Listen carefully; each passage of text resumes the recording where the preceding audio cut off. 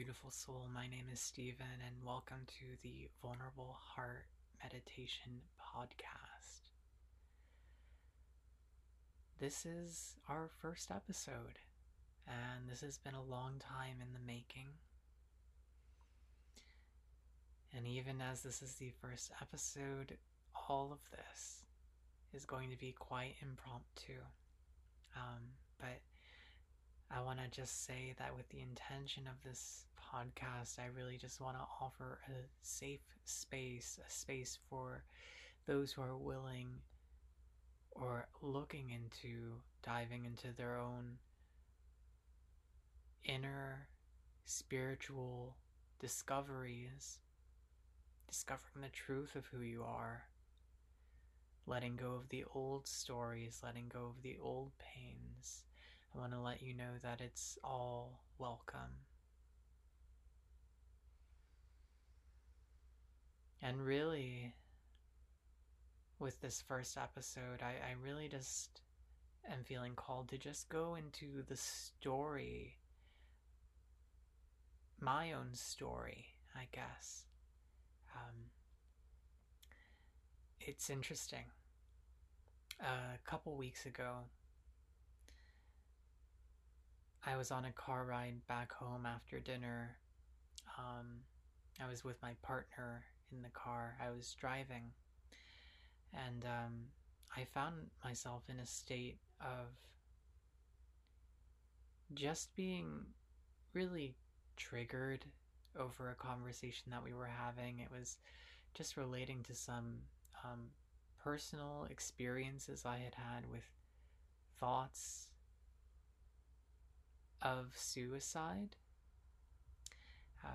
I'm just acknowledging there's a part of me that's even afraid to even acknowledge and to say that. And I'll be maybe talking about this a little later. But all things said, you know, there was just a part of me that was just not really feeling understood with some of what I was sharing about my past history. So there was a point in time, like we had parked and gotten back home, and I needed to take a walk. I was a little bit angry actually, so I kind of stormed off and had that moment with myself and the night sky and the neighborhood. And I'm walking and, really kind of in the depths of just really, as I said, feeling quite misunderstood. And it kind of hit me. I was just reflecting on how much love I have for the past versions of me, the versions of me that were in so much pain, that were in so much shame, the versions of me that felt so alone. And I realized that this is something I don't really, these parts are not really parts that I talk about with anybody. Even a lot of like coaches or people I work with. And it really, I was talking to God and I was like, why is all of this happening? Why, well, why do I have to, suffer through this feeling of being misunderstood? And in some way, shape, or form, like it kind of, I don't know, it hit me that I'm meant to just share my story in a deeper way. I'm meant to share it with other people. And I guess that's this is where I really want to start things off, is that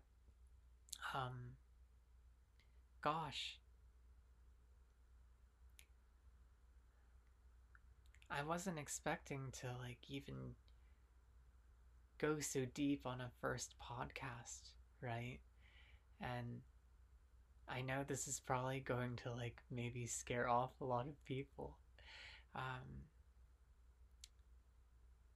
wow. Where do you begin?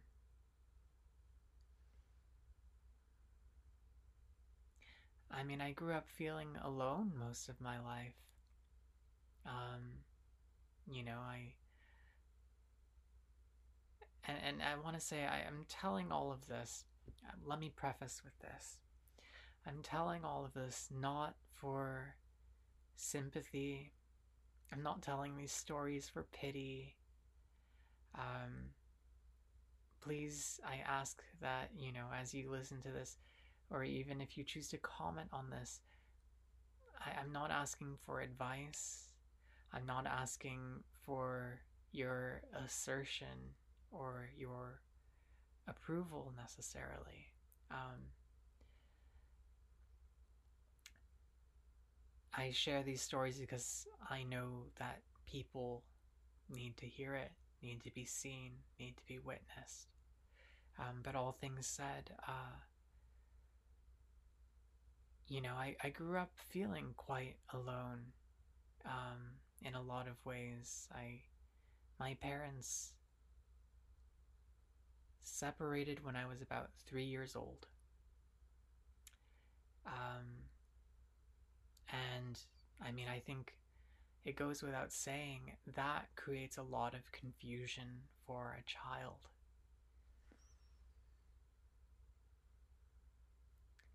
It created a lot of inner turmoil that kind of created this pathway into the rest of my life. I mean, that really kind of created this pathway into my own teenage years and my own adulthood. Um, I think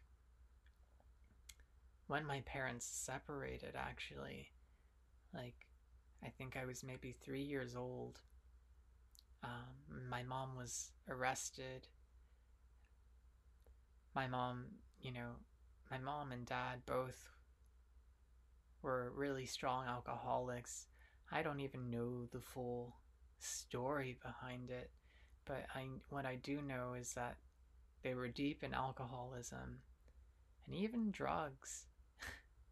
And you know, like I think yeah, as I was saying, at the age of 3, my mom was taken out of the picture. I remember actually, it's pretty as clear as day. Just like my 3 year old self, I want to say I was like on the couch or something, and I can hear everything that's happening, and I know what's happening, and I remember being startled even by by the commotion. Eventually, of course, my mom being taken away, uh, and it's just really quite interesting, um, the way that even to this day, like being 29 years old now, there are snippets from these moments that are still very here. But to come back, it started with this separation, and then it led into living, growing up with my dad and my grandmother and my brother, who was just 1 year older than I am. Sorry, 1 year younger than I am. And, you know, for maybe about a year or two after that, gosh, there's so much here, because I feel like this can just be a whole I don't know how long this podcast is going to be, but I guess, I think during the first couple years after that, my dad would work night shifts. He was a night worker. He worked for the company Odwalla. um, but in essence, he would usually leave around 11 p.m. And so that would mean, and actually, my brother and I shared a room with him. However, from what I recall, most nights my brother would sleep in the room with my grandmother, and some nights I was in the room by myself. And so many nights, oh my gosh, I would like cry myself to sleep, like devastated. Not so much. Well, there was part of me that wanted to be in the room with my brother and my grandmother, but there was a part of me that truly felt alone.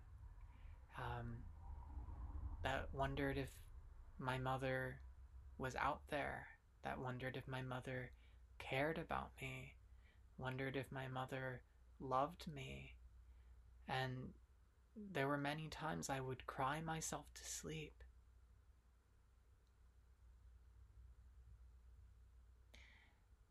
And then being at the home with my dad and my grandmother,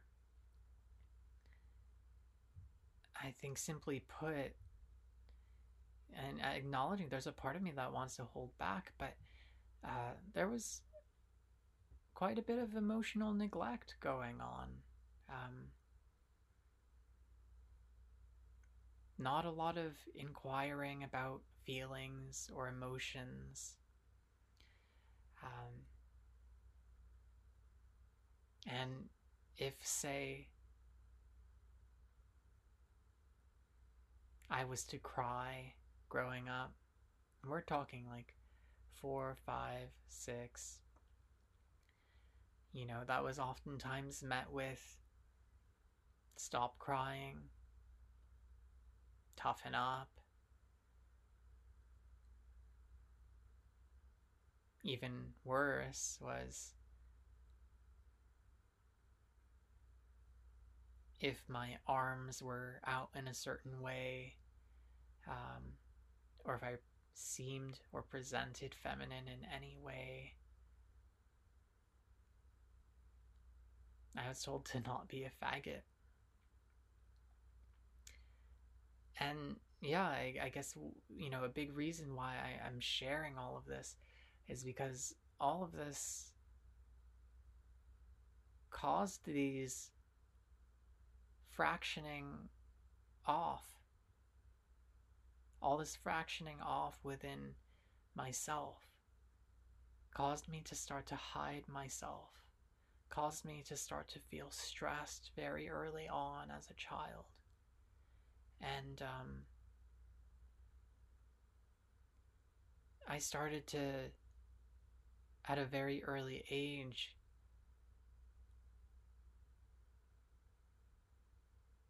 it was so interesting. Not only did I start to feel like I didn't belong at home, but I also started to feel like I didn't really belong in school either. I think in kindergarten, like, I got to school on the first day, and I want to say that I don't even think it was the first day. I want to say I had started school maybe a month, maybe a week or a couple weeks into the school year. I don't know if it was due to a delay in vaccinations for me, but I remembered getting there and just really feeling so out of place.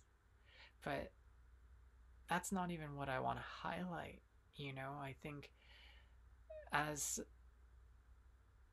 as somebody who is queer, um, I think I knew very early on. I think, you know, oftentimes, like, during recess, when we had the opportunity to play things like role playing games, I was oftentimes embodying um, a lot of female characters. I was, being a lot of like fairy characters, like you might know like Lilymon from Digimon, who's like this flower fairy um, that has vines hanging along the back of her head. Um, and her head is like this beautiful flower bloom. Or Starfire from Teen Titans. Um, like, I was in love with her and her quirky energy. She's like an alien, and she has, she's able to fly, and she's yeah, there's just something very charming about her for me. Or even um Yu-Gi-Oh. I was crazy about the fairy type monsters. So it was like there was this part of me that just felt that was so natural. And I actually I love that part in ways had space to exist. And at the same time, I acknowledge how different I was from the other boys. A lot of the boys oftentimes like were role playing these very masculine characters, and I think, early on, like I don't even necessarily think it was myself that like kind of created separation from the boys, but I think, I think they picked up on it too. um, there's so much, but I guess long story short, I think early on as well, I felt more of a gravitation toward being in the presence of other girls, and at the same time, that wasn't met very well either. Um, in fact, I recall a specific time in like first grade. Gosh, I was not expecting to go through like my whole catalog. We're gonna skip a little bit in a little bit, but in first grade, gosh, I remember one recess. I wanted to go and hang out. Uh, there were three girls. Um, I mean, I doubt that they will ever hear this. One's name was Angelica. The other was, I believe, Mariah. The other one was a girl named Maya. And I wanted. Oh, I don't think it was Maya. It was somebody else. But anyway, doesn't it's not that important. But I just remember wanting to hang out with them during recess, and they really did not want me there.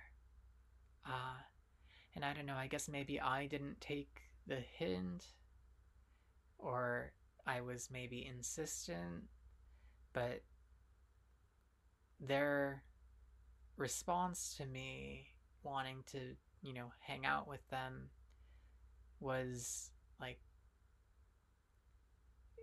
it's challenging saying it, but it was to take me by the wrist. Like, one of them took me by the wrist from behind, uh, while two of them started to kick me. And I think one of them even like throwing me down. And this is first grade. This is, I don't know, almost crazy to me. But I ended up like, my head ended up hitting the concrete. This was on a concrete ground, and my head ended up hitting it, and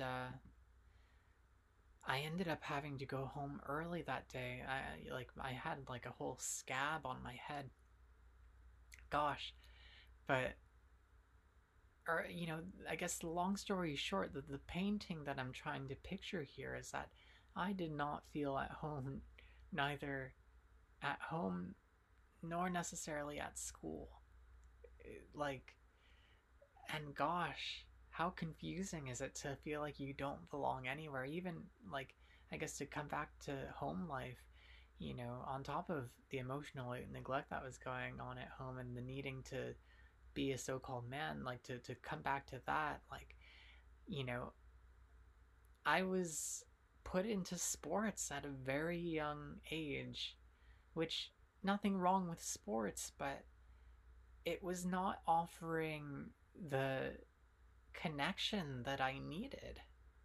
And I remember like not really enjoying doing it because I felt like this was all being done so I can please my dad. And I will say that there were some positive aspects to sports like soccer and playing on that team. And the very reason that provided benefit was like I could feel the trees and I could see the trees and I could be in wonder and amazement of the trees. Oftentimes to the point where I feel like I would just like pause and stop playing altogether just to be in amazement of the trees. There was always a part of me that was, I feel like, attuned to the mystical, which also brings me, of course, to like, I know I touched on like, my parents separating and going to sleep alone at night, but oftentimes when I'd be going to sleep alone at night, like I would close my eyes and all I would see was blue, like, and it was just like almost this blue hovering presence, and it was like around me, um, and I've come to understand a little bit more about it now, but I think at some point shut that ability to see down. But what I've come to learn in recent years is that blue is the color associated with the Pleiadians, and this is this is leading into a whole other dimension, but the Pleiadians are the keepers of the Akashic records, and the Akashic records is a metaphysical library, a collective library of every energy that has ever existed. And that Pleiadian energy, if we're really speaking to it, it's healing energy, it's loving energy, it's compassionate energy. And so it's almost like as a child, like it sounds so strange to say this on a recording, but my own galactic ancestry was attempting to get in touch with me to comfort me. It sounds so beautiful, doesn't it? And I also recognize that this might feel far out for some people. It might feel a little bit like, sounds a little crazy. It does sound crazy. But I will say, don't knock it. But all things said, gosh, long story short, right? Like, I was pretty miserable as a child. I think by the time I got into like second, third grade, I started gaining a lot of weight, started eating a lot. I started sneaking into my dad's drawer and, out of curiosity, pulling out his Playboy magazines.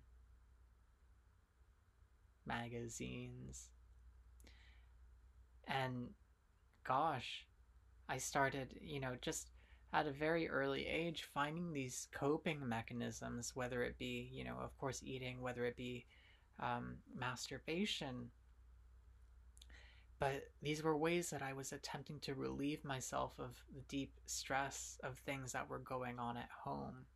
I mean, we're also not even talking about physical abuse yet. But yeah, I guess what I want to, really just want to put forward is that, right, this isn't all meant to be gloom and doom. Like, there were also good moments as a child. But I really just want to bring to light just some of the darkness. Um, yeah,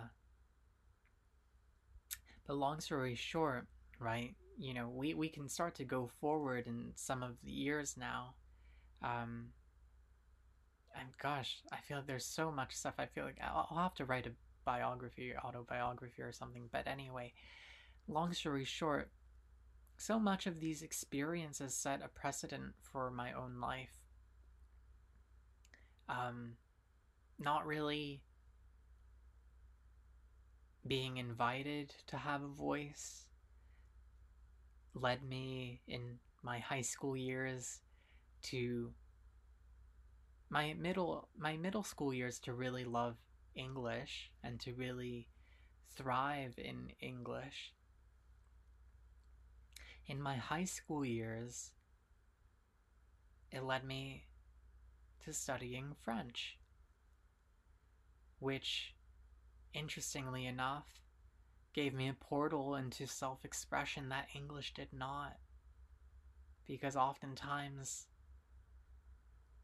I was afraid of really expressing myself in my native language, of being told to shut up, of being told that my voice wasn't good.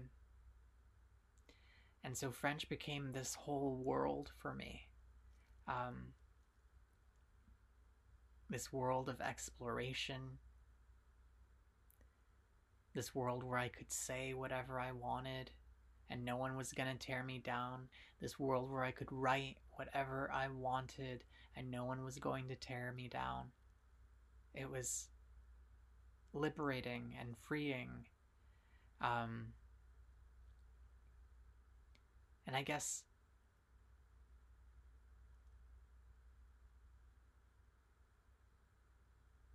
yeah,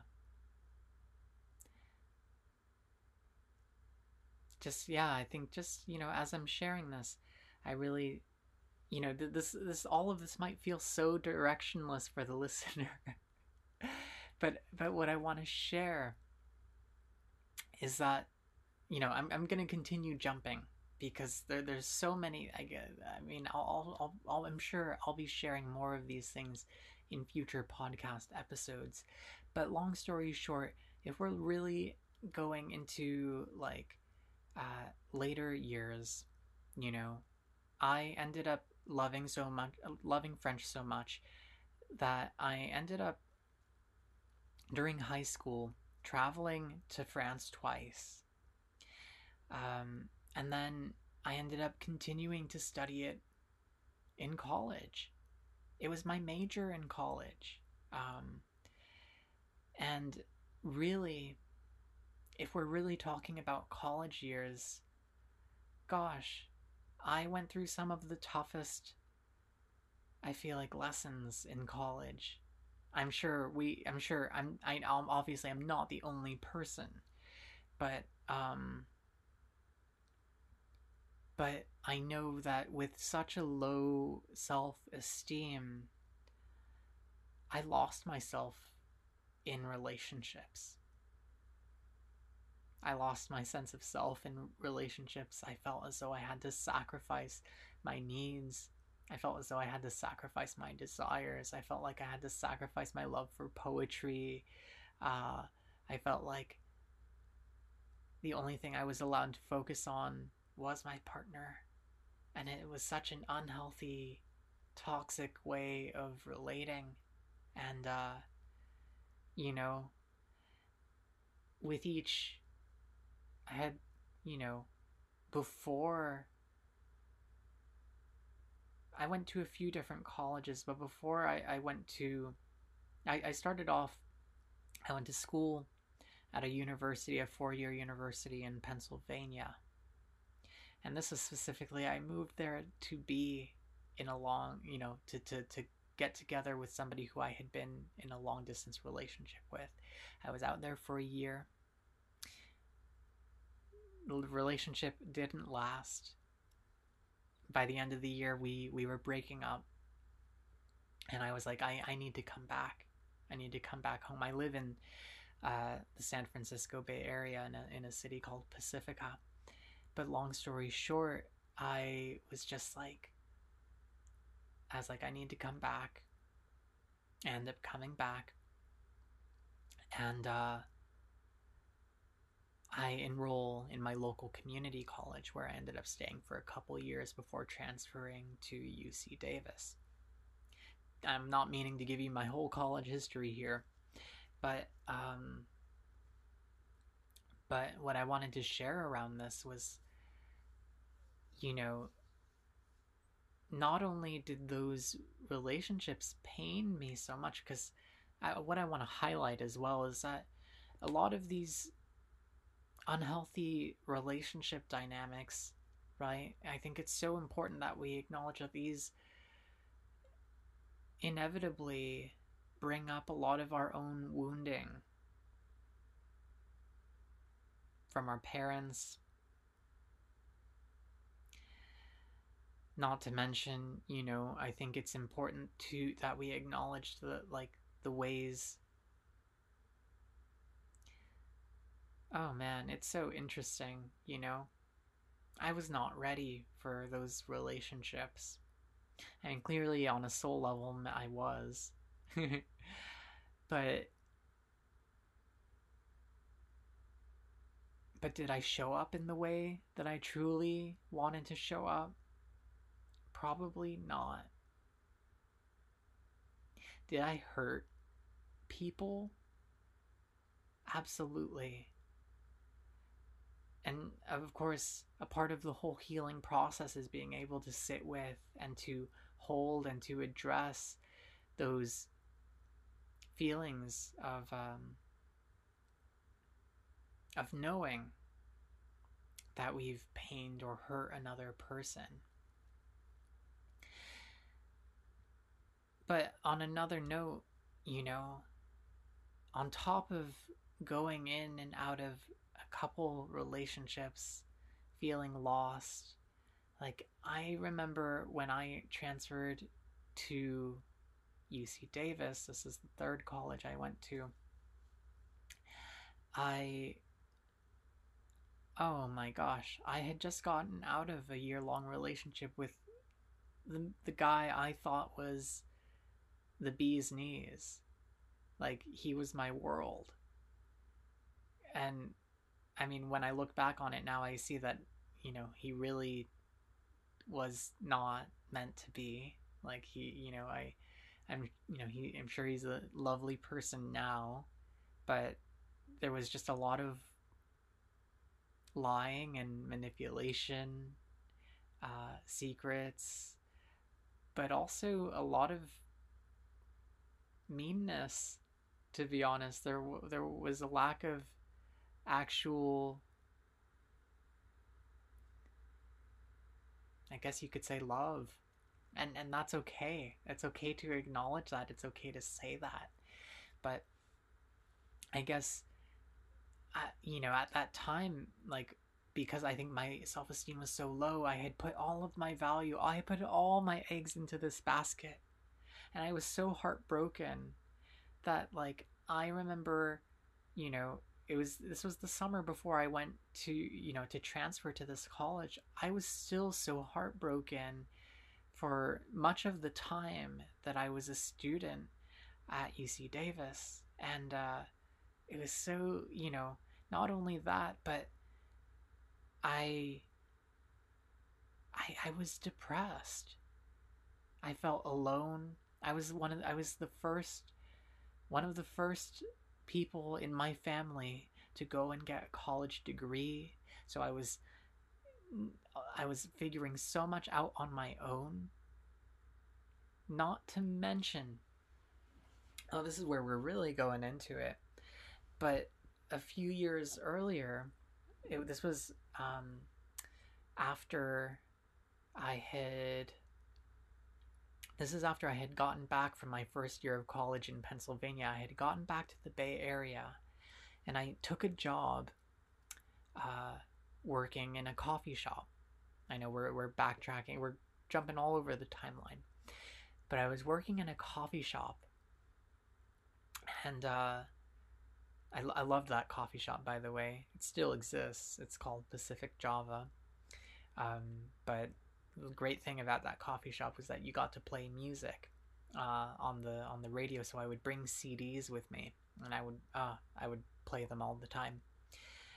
But long story short, um, you know, I I was working at this coffee shop and also going to community college, and I sometimes would ride my bike to work. And one day, I want to say it was like a Thursday. I know the exact day. It was October 10th, 2013. I am getting ready for work. I believe my shift starts at 12 noon. I'm leaving my home. It's around 11 a.m. I usually have a phone with me, and through my phone, I'm usually blaring music. Uh, I believe I was playing a song from my phone by like Rilo Kiley as I started down the hill. And I'm going down the hill I live on. I'm probably going about 15, maybe 20 miles an hour. And I'm getting ready to stop at a stop sign, an intersection uh, that's, maybe a block and a half ahead of me. However, on an intersecting street, there is a car, and that car doesn't stop at its stop sign. It turns up the hill, and I have no time to react. I have no time to respond, and I go head first into the car windshield. This was a wake-up call. I think at that point in my life, I had felt so very lost, so very confused, so depressed, so out of my body and disassociated that almost like the universe, this was the way for the universe to say, wake up, come back home. There's something more for you. It was really quite ugly. Not to mention, I think on a certain level, it's interesting. I think sometimes we manifest these kinds of experiences because there was a part of me that was, just as much as I wanted to come back to the Bay Area after spending a year in Pennsylvania, I was also deeply saddened too. It meant I had to live with family again. And there was a part of me that was afraid that I would never raise the money to be able to go to a 4-year college. was pretty sad. And I actually would cry myself to sleep. And I would actually ask God to help me. And it makes me think about how the vibration that we're emitting is what we call forward. Like, gosh, I ended up being able to fund my way through college due to the accident that I had.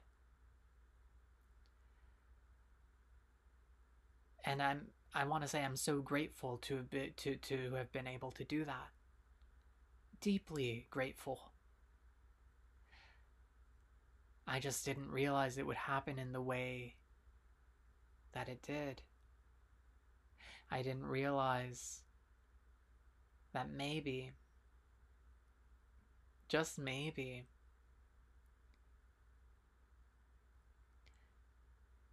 because I didn't really even know if God existed or if the universe existed, like, this was almost kind of like the universe's way of cramming this gift for me. It's really crazy when you think about it. And also growing up, gosh, I didn't even mention this. Growing up, my dad was very much an atheist. So I didn't really grow up with any sense of a belief system. In fact, you could say not having a belief is a belief system. Because to declare oneself as not believing in anything is to believe in something. In fact, to say I don't believe in anything, I feel like you amplify your ability to have a predisposition towards cynicism, toward the not good, toward avoidance, toward denial, toward complacency. And so, it's just all of these things. I feel like that were just in my field. Long story short, man, we're really, really going into it. Long story short, yeah, so we're gonna jump a little bit, right? So that accident happened, went through a couple year long lawsuit, was able to put myself through college because of that. But I was so alone. I felt so sad.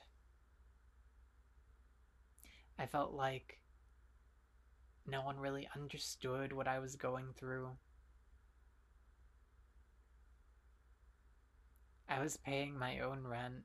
I know I'm not the only person who does this in college, obviously, but it's just there was just all these experiences that just amplified this feeling of being alone.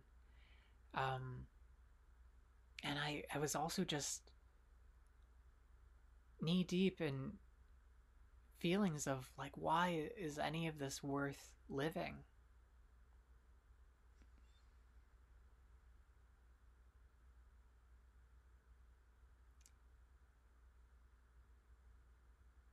I even found myself at one point in college, like, kind of, I don't want to say hooking up with, but there was someone that I was really interested in. And things just weren't going to work out. I think because of a 10-year difference in age. That's the kind of situation I found myself in. But things just weren't going to work out. And part of me still... I knew it wasn't going to work out. I had a lot of love for this person. But I was so devastated. Because I felt like, again, my heart is breaking. My heart is breaking. I'm having trouble with school. I think I think my first quarter in Davis, I failed a class because I was so depressed. There was just so much going on. And then I believe my second year, my goodness, I remember just one traumatic near death event after another. It was kind of like that. Like it was the night before my birthday. And several months prior, a friend had given me some LSD. And I remember basically just, how do I put it? Well, I went out with, so long story short, it's the night before my birthday. I'm out at the bar with some friends, and in my pocket, I have these 2 tabs of LSD. And as I'm out at the bar, I had told a friend of mine that I had this with me and that I was considering taking it. And I was under the impression that this friend was going to stay the night at my place. And so, we're actually having quite a good time, enjoying, I think there were a few people who had come out to the bars with us. But, things start winding down, maybe a little past midnight. And I just remembered thinking to myself, well, fuck it. And I go ahead, I take a couple tabs of acid. I put it on my tongue, and we start eventually walking back to my apartment. And goodness, I think what I'm going to speak to more than anything is well, my friend that ended up coming into my home for a little bit, she brought her friend with her. But it turned out that my friend wasn't going to stay the night. And so, just as things were kind of swinging in, she ended up leaving, and I was kind of left to my own devices. I lived with a roommate, but we didn't even really get along, nor did we even share the same native language. So it was just this bizarre experience. And there were moments during this where things were in their onset that I was experiencing deep bliss, but also like there were parts of me that were actually being put face to face with a lot of the voices of shame and guilt and pain inside of me, and I didn't know how to handle that. And I was also being put face to face with a lot of the pain and suffering in the world. And I didn't know how to handle that. I didn't have the tools that I have now. I didn't know how to breathe into my body. I didn't know how to see the illusion of my own mind, the creation of my own mind. But what ended up happening, and not to mention, it also sent me down some really nasty places.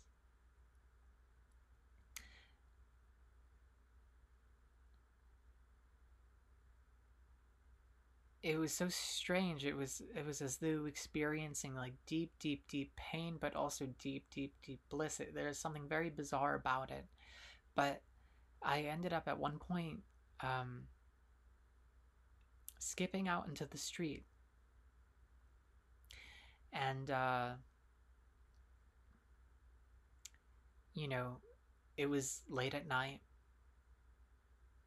I guess my roommate at the time, my housemate at the time, ended up calling the police,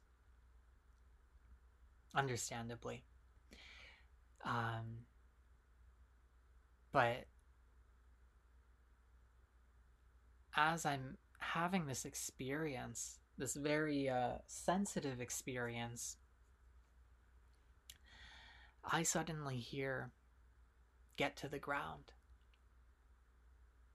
And my world stops. This all becomes this very heavy experience. Um,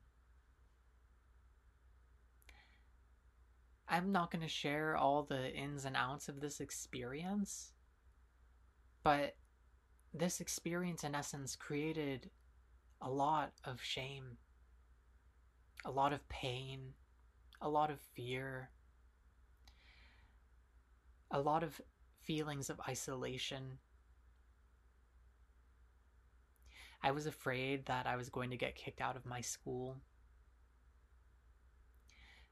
I didn't know how to handle the expenses that were coming up from this emergency. I had no idea what to tell my family. In fact, about a month later, my family received the bill, and my dad asked me, "What is this for?" And I lied. I said it was related to alcohol.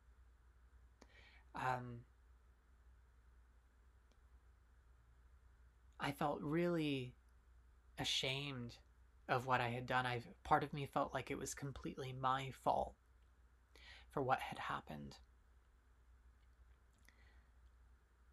And long story short, wow, I just want to say I'm painting this picture because I know there are probably people out there that have experienced things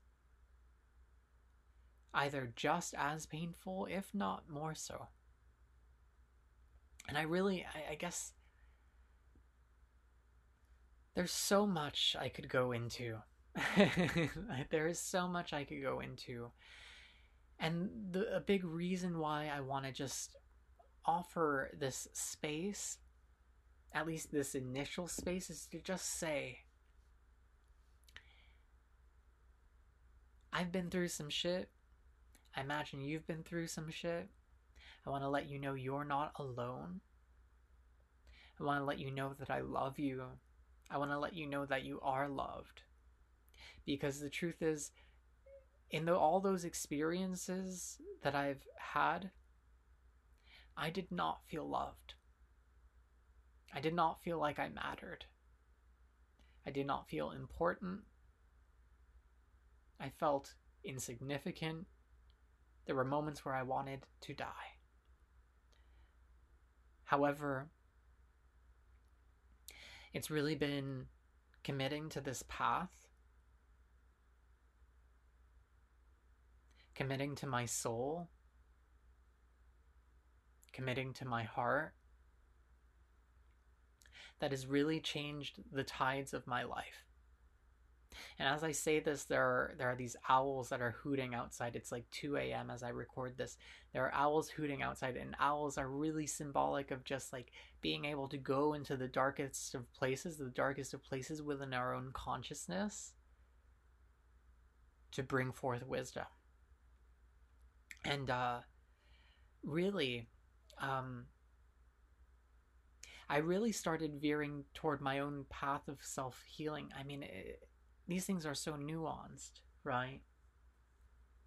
Poetry had always been a device for me. But it wasn't around 2019.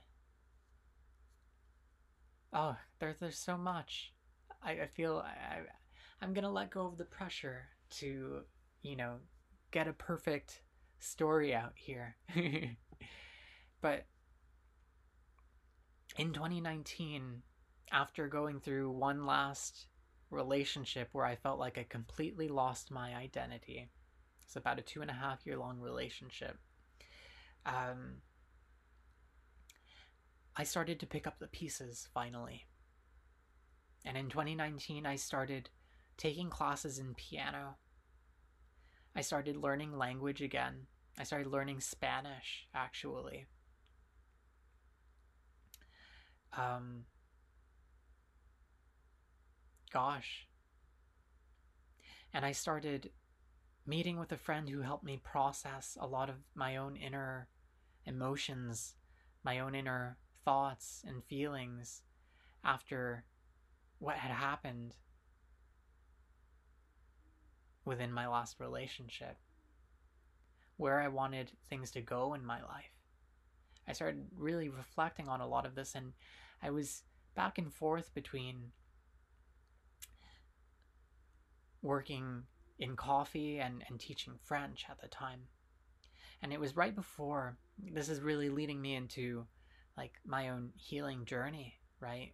But about a month before the pandemic in 2020, well, actually, before I even go into that, in January of 2020, I lost my grandmother to pancreatic cancer.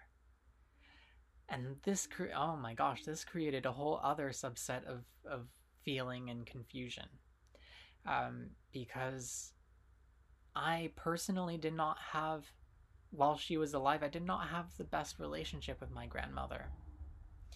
I felt like it was wrought with a lot of judgment, a lot of shame, guilt tripping, a lot of threats. And I guess with that, like,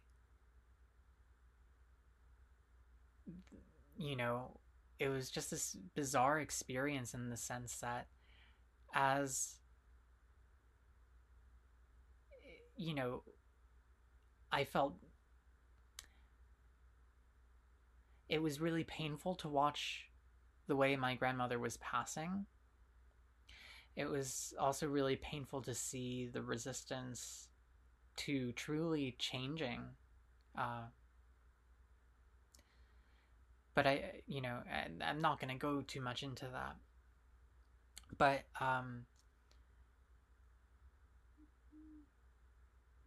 I guess what I'm trying to say here is that, like,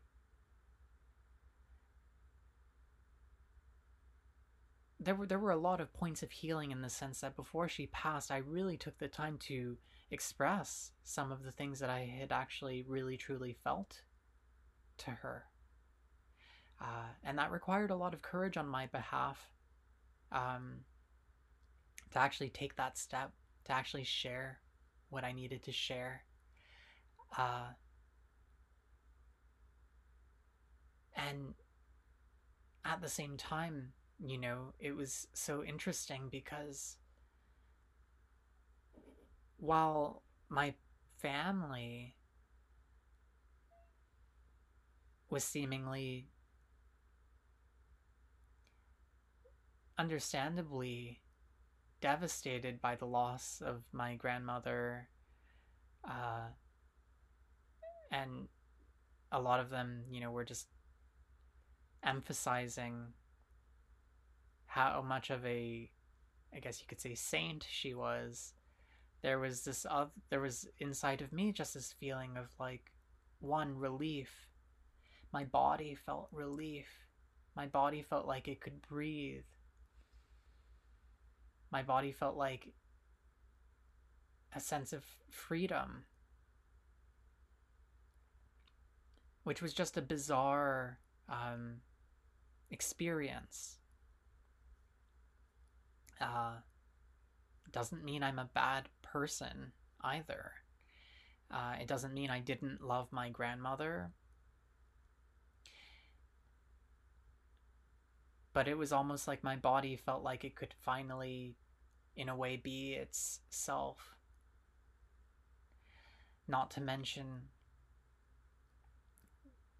there was a part of me that just felt a little bit discordant because I didn't hold the same feelings as my family. That was a whole other point of healing and processing. And obviously, the relationship to so much of this has changed, especially as I've gone down my own spiritual path. But coming back, right? So it was about March of 2020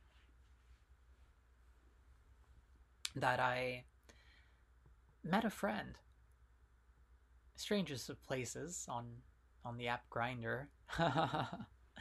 But I met a friend who we sat down. So strange. People are gonna be like, you met on Grindr? Um, yes, we met on Grindr, and we sat down in a sandwich shop. And this friend encouraged me to start meditating. It was the most bizarre hand of fate. But this friend encouraged me to start meditating, encouraged me to start doing breath work. And I was telling this friend how I felt like I was, ready to kind of delve a little bit deeper into my own spirituality. And so, right before the pandemic happens, I start taking to doing breath work and meditation. I'm doing like the Wim Hof method. I would check out Wim Hof if you can. I start doing like the Wim Hof method, and I start sitting in meditation. And my friend was already very far on his path, but he was really kind of introducing me to, setting an intention when you go ahead and meditate. So I'm doing this. And, as we all know, the pandemic actually takes place.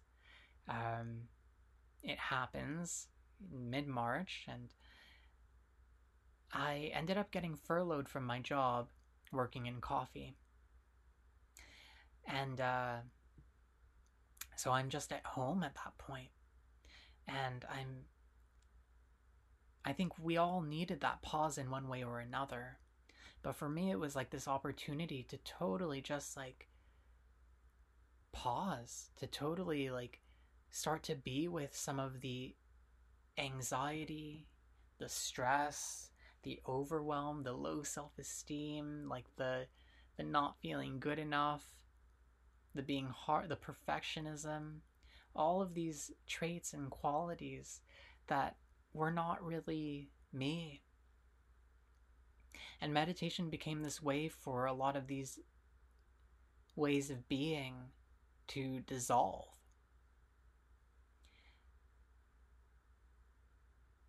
Not to mention, as I'm doing a lot of my own meditation and inner reflection, I start having these, I guess you could call them these deeper inner experiences. Almost, I would say, getting glimpses into past lives. Almost these divine messages, you could say, from the universe. And there was a part of me that was, how do I put it? Piecing things together, or desiring to ground and to piece things together.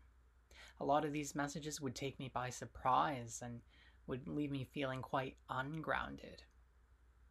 And so in essence, what I, there came a point where my mission in essence was to find a way to ground this information. So in essence, I sought out a program. It was a program called Suraflow. It was a program in meditation coaching. I had no idea what to expect from the program. I had a vague idea that it was a path to becoming a so-called meditation coach. What I didn't know was that this was going to be a 6-month-long program that would lead me to starting to really dig into some of my own wounds, patterns, and shadows. I'm so grateful for it because it literally changed my life. It gave me hope that change was possible. That not only that change was possible, but that change was already happening with each moment that I took the time to sit with myself in meditation and to allow myself to unravel. It meant so much to be able to have support within a community. And even though I didn't feel fully expressed within my own voice and within my own heart, that support was there. And I'm so grateful for that. But this was just the stepping stone for so much of the exploration that I ended up continuing to do. And so, coming back to just this podcast, right? This is the Vulnerable Heart Meditation Podcast. And really, I want to keep it real on here. I want to keep it very real on here. Like, I don't want to feel like I have to hide from my audience. I think there's a saying, and it's that vulnerability leads to authenticity. And I think authenticity is one of the hardest things that I've navigated because, as I've mentioned to you in a lot of these experiences, secrecy and shame kind of became normalized for me. Kind of became a default way of being for me. Asking for help became like a no-no very early on because it meant judgment. It meant that I was bad. It meant that like there was something wrong with me. And so, I guess this is the thing. This is me stepping out on a limb, showing you that it's possible too, to be vulnerable and authentic in this way. And I just want to let you know that I see you. I see you, I see you, I see you. And I also want to say that with this podcast, I'm also going to be talking about less heavy things as well. Like, I want to talk about like juicy, inner experiences, juicy insights. I want to talk about, I want to maybe do some channeling, sharing of some things that I've channeled. But I also want to, I want to be able to share it all on here. I want to be able to potentially maybe even interview people on here one day. But all things said, wow. Thank you for listening. Thank you for being you. Thank you for choosing to lead the journey that you've led up until this now moment. Honor yourself. Whatever you do, honor yourself. If you're breathing, honor yourself. Take a look in the mirror, honor yourself. You deserve it. You deserve it. You deserve it. Give yourself a hug. You're alive. You are breathing. You are here. And I am so glad to be on this earth experience, this earth walk with you. You are so beautiful. And I would give you a hug right now if I could. I'm going to go ahead and close things here. But I just invite you to just take maybe a breath or two with me.